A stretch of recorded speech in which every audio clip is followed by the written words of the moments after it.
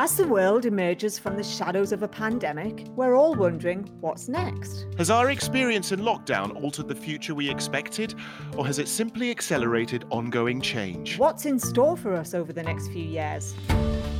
Join me, Susie Golding, And me, Andrew Clark, in Singapore every week. as we ask leaders across Asia working in marketing, communications and lifestyle one simple question. What's next? Hi guys. Hello. Thanks for joining us. As we said last week, we've got a bumper crop of new podcasts for you coming out over the next few weeks. And who have we got today, Andrew? We have my mate, Unmish Parthasarathi. And now, when we teased the listeners last week with who was coming on this week, you described Unmish as a change architect. What the fuck is a change architect? Or did you just make it up? Well, you know, I did kind of make it up. After we edited this episode, I felt as though I had really understood exactly what Unmish did, because I didn't quite understand completely what he did. He's quite hard to pin down, isn't he? Yeah, it's quite hard to pin down. I think ultimately when I wanted to distill it down, I came up with this. I said, because I was WhatsApping him, and I said, right, okay, I finished editing this thing. I know what you do. And he said, go on then, tell me what I do. And I said, you're a change architect at the crossroads where content, media, and tech meet innovation. Whew. Wow. I think he'll probably put that in his creds, Andrew. Well, then he wrote back, right? And then he said, a catalyst or change agent. I've heard change agent before. I quite like the spin that you've put on it, though. Yeah, I think less of being an agent, more of being an architect, because he has a global organization around him of people very similar to Jim James, you know, specialists, experts that he knows around the world, that he brings in to help out on these projects that he has. So a bit like an architect in terms of designing and then being present all the way through the building and sort of steering and leading and helping the client through it. Yeah. But yeah, I think enough of us blethering on, because what he has to talk about is extremely interesting. Should we just get into it? Let's crack on. Unmish, I want to ask, so it feels to me like the last couple of years, everyone's talking about this mythical content. When you talk about content, what do you mean? Because obviously it's a big word, right? It can mean lots of different things. Sure. I think most people who talk about content are seeking attention of the audience, and they see content as a means of securing that attention. If you look at the last decade and the 50 years before that, you basically had a scarcity of devices to access content. You had a scarcity of sources of content because it was television, free to air, or even pay TV later. Because the content access was stationary, there was only certain windows in the day when the content could be accessed. In the last 10 years, everything has changed 180. The supply of content is multifarious and 24/7. Two, I think that the devices required have proliferated in the household or in the office, but they've also gone mobile. And that's led to a degree of ubiquitousness. And thirdly, connectivity has improved. And that's led to a need to find a means to get that, magical mobile moment. Just as publishers and companies and brands and organizations and performers or athletes have got good at publishing, the consumers have become far more discerning, and technology allows them to become even more discerning. So in many ways, it's become easier to speak, but it's become even harder to be heard. And who are the organizations that you're working with, Unmish, that want to be heard? What type of people are you working with? What type of companies are you working with? So there are broadly three buckets. On the one hand, the intellectual property owners of movie catalogs, games publishers, and sports federations. So it's kind of sports, gaming, and media. Is that right? Sector-wise, yes, sport, gaming, and media, with a very, very heavy focus in media technology. Yeah. So that's one sort of bucket. The second bucket is what I broadly call a digital technology company. So digital content is one, and then the digital technology, which is further split into two different parts. One is enterprise technology, and on the other side is more the sort of next generation, early stage, either a startup, but more likely a small and medium enterprise, 10 to 30 people, turning over some revenue, but yet using that technology to solve problems for clients and partners in the sport, gaming, and media space. And then the third area that we are seeing is what I'd broadly call parastatal. So universities, schools, government departments, which are involved in health, which are involved in sport, which are involved in youth and entertainment. They're increasingly trying to work out what their policy needs to be and how do you actually package that? Because I think COVID has brought home the fact that the old analog ways are way past their sell-by date. So it's really, entertainment brands, it's technology companies, and the sort of parastatal, or rather largely, I would say, the public sphere. Okay, I get it that companies like Microsoft, they're in the media space, obviously. They're in the gaming space, obviously. But why should a company like Microsoft, in this kind of post-COVID world that you're describing, why should they be interested in sport? I think the biggest change in the Microsoft business has been the provision of cloud-based infrastructure. And that's led to them entering into new areas or providing new services in existing areas. And in sport, both of those have happened. They've entered sport and their suite of services have expanded. Sport actually tends to have very high peaks of audience. It's the last sort of bastion of appointment to watch content. And that leads to issues like concurrency, which is basically a very complex way of saying a lot of people are watching one piece of content at the same time. And so, if you put the concurrency of sports consumption, if you put the video central video being the central currency of that exchange, and if you put the need for the sporting economy to actually know who the fan is, it's large reams of data. So that's very much on the enterprise side. And then on the sort of startup innovation, young business side is, these technologies are maturing, as I mentioned, either computer vision, which basically is face recognition for the sake of argument, or blockchain, which actually allows for and looks after authentication and fraud, which is very important in stuff like betting or ticketing or merchandise sales. A lot of young businesses are innovating tremendously and very, very fast. As most things happen, it's sort of the sports tech space has very much gone west to east, like video before it, like gaming before it. But I think the only big difference is for the first time there's an east to west push as well, with a lot of Chinese innovation and Korean innovation and Aussie innovation sort of going from east to west as well. What I'm hearing from you is there's this huge opportunity out there for innovation, a massive scope. What I'm keen on doing is, how do you do it? I mean, the companies that you work with, how do you work with them? Most of the work is referred, and we sort of work in a very modular manner. And what do I mean by that is that we would typically spend 6 weeks in a deep diagnostic. And then thereafter, we sort of say, look, this is what we found. These are the recommendations we've got. And, if you'd like us to move forward, then we typically would do a 100-day plan, which is a very action-oriented, output-oriented piece of work, which was typically be about 3 months. And you can get, we recommend client-side staff become part of a team, which often helps. And that 90% of the time, that's what happens. So that's the 100-day plan. You sort of walk the corridors, have the coffees, all that kind of stuff. And on the back of that, you sort of have a first cut or a beta, which basically says, this is what needs to happen. And this is how we are going to make it happen. And this is how we're going to measure whether we are on course to making it happen, or we need to calibrate how we're doing something, which typically becomes a 12-month engagement, because that's a change program. Working with like maybe institutionalized companies, they work pretty slowly, right? Yes and no, in the sense that there's always, typically you classify staff as 3 people, right? Hostile, passive inhibitor or passive helper, and active explicit helper. You break them down to 3 different buckets. And if you just have that lens going to an organization, you actually know, where not to go and where to go twice. In terms of group dynamics, right? I don't know if you've heard of forming, storming, norming, performing. Oh no, I never heard of that. So it's fascinating when you bring teams together, right? And this happens in cross-functional teams or people from the outside, or a mix of outside and inside. They get together, and it happens all the time. Everybody gets together, hunky-dory, honeymoon period, and then something happens. Either cliques get formed, or lack of dissonance happens, passive-aggressive behavior happens. That's the storming phase, after the forming phase. Then everything comes to a crescendo, more often than not, or it gets resolved probably 30% of the time without having to sort of, boil over.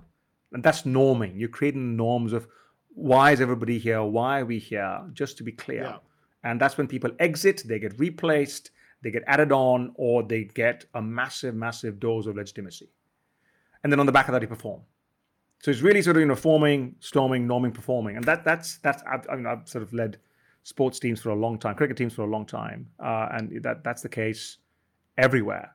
This point is really important because you're thinking very practically and pragmatically, or you're responding in a way that companies need to respond to the market at the moment. And of course, like, the makeup of our companies have to change. I mean, we were speaking with Jim James the other day, who was telling us that now his company is a 0 employees company.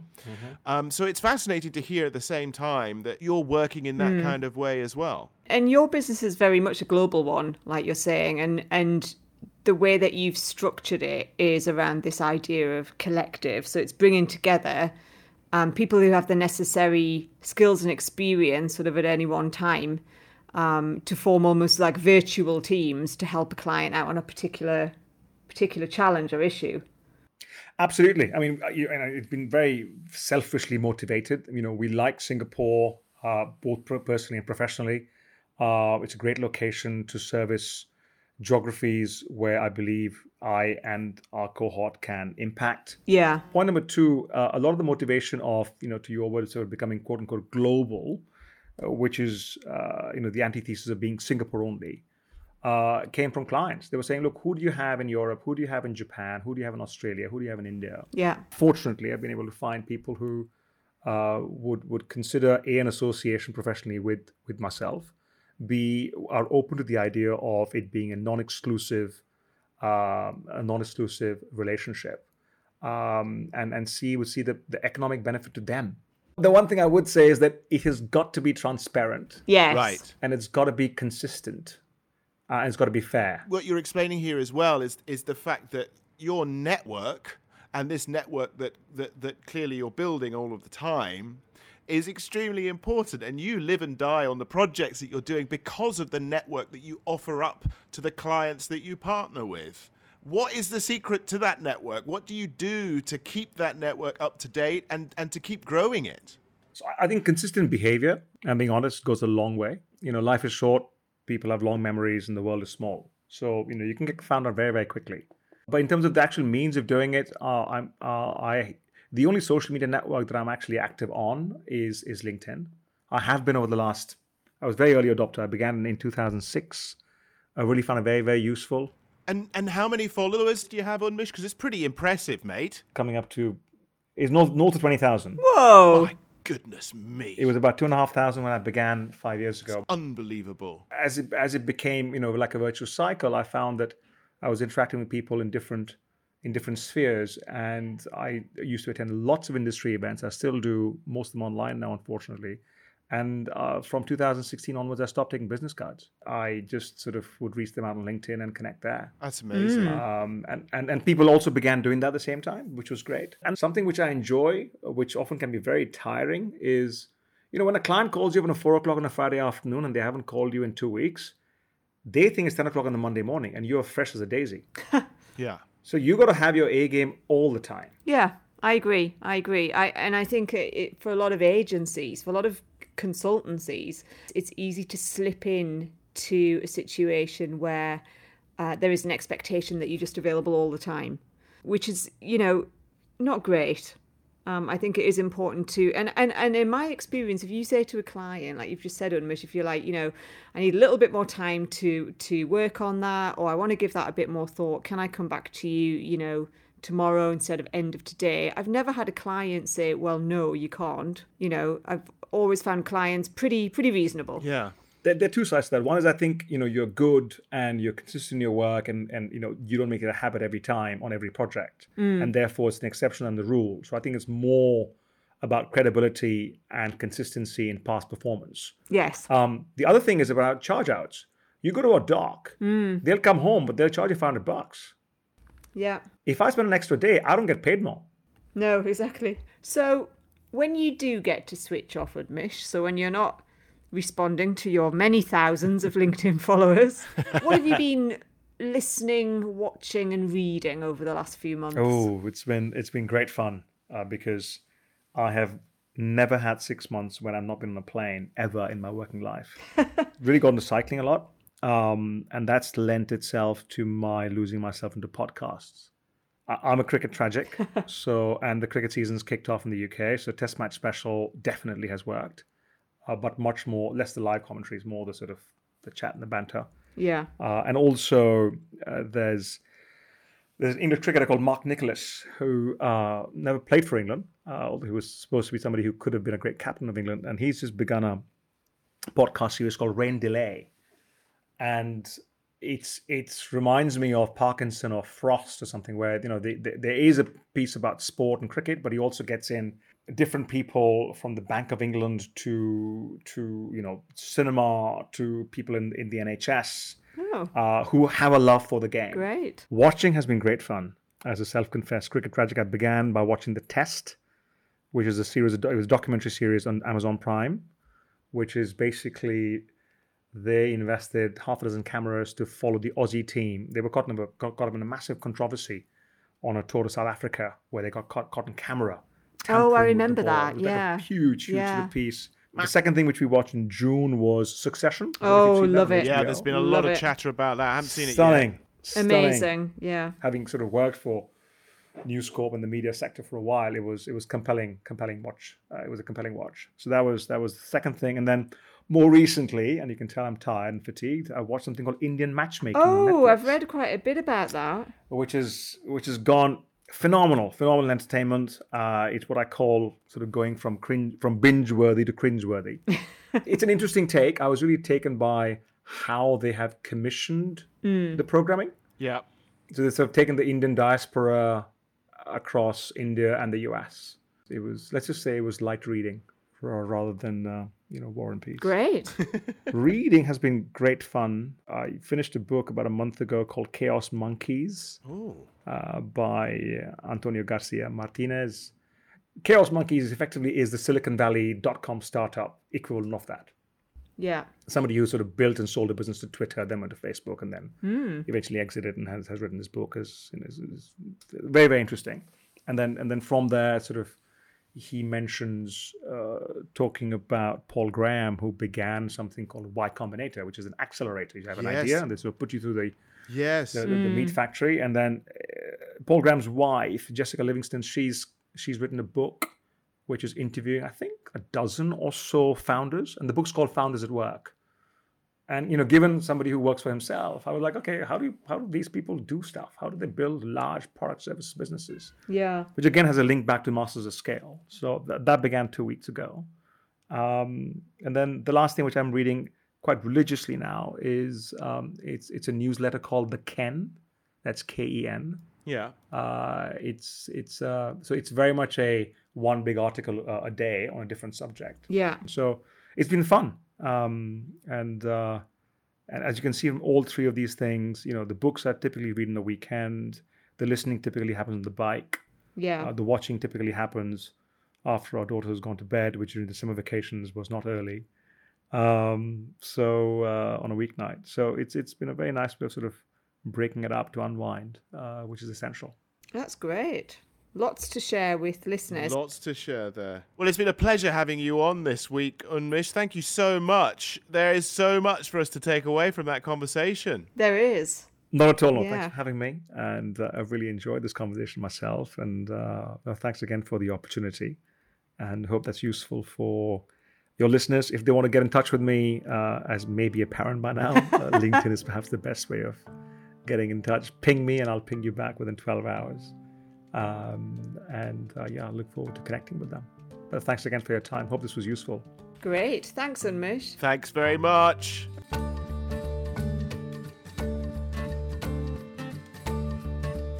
Well, Andrew, I do think I now see why you named Unmish a change architect. I think it's very fitting. Definitely got his finger on the pulse of the future, hasn't he? He has, and he's a lover of the number of 3, isn't he? Definitely. He seems to answer everything in 3s.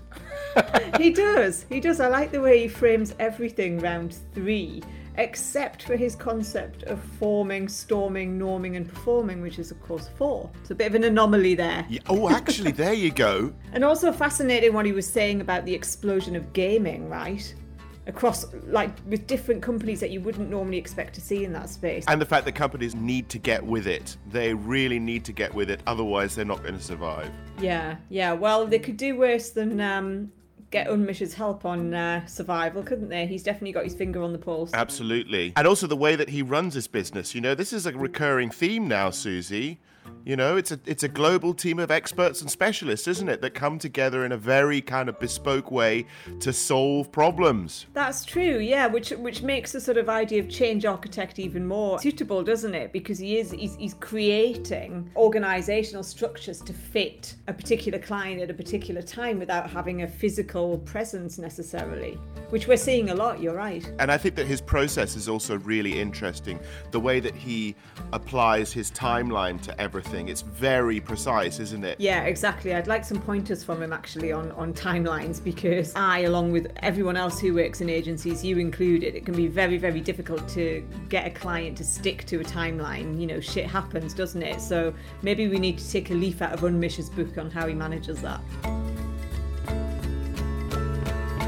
And who do we have on next week then, Susie? Next week, Andrew, I'm really looking forward to talking to Hattie Trounce, who works for an agency called Digital Business Lab, and she's a social media expert. And we've all spent the last few months bloody glued to screens.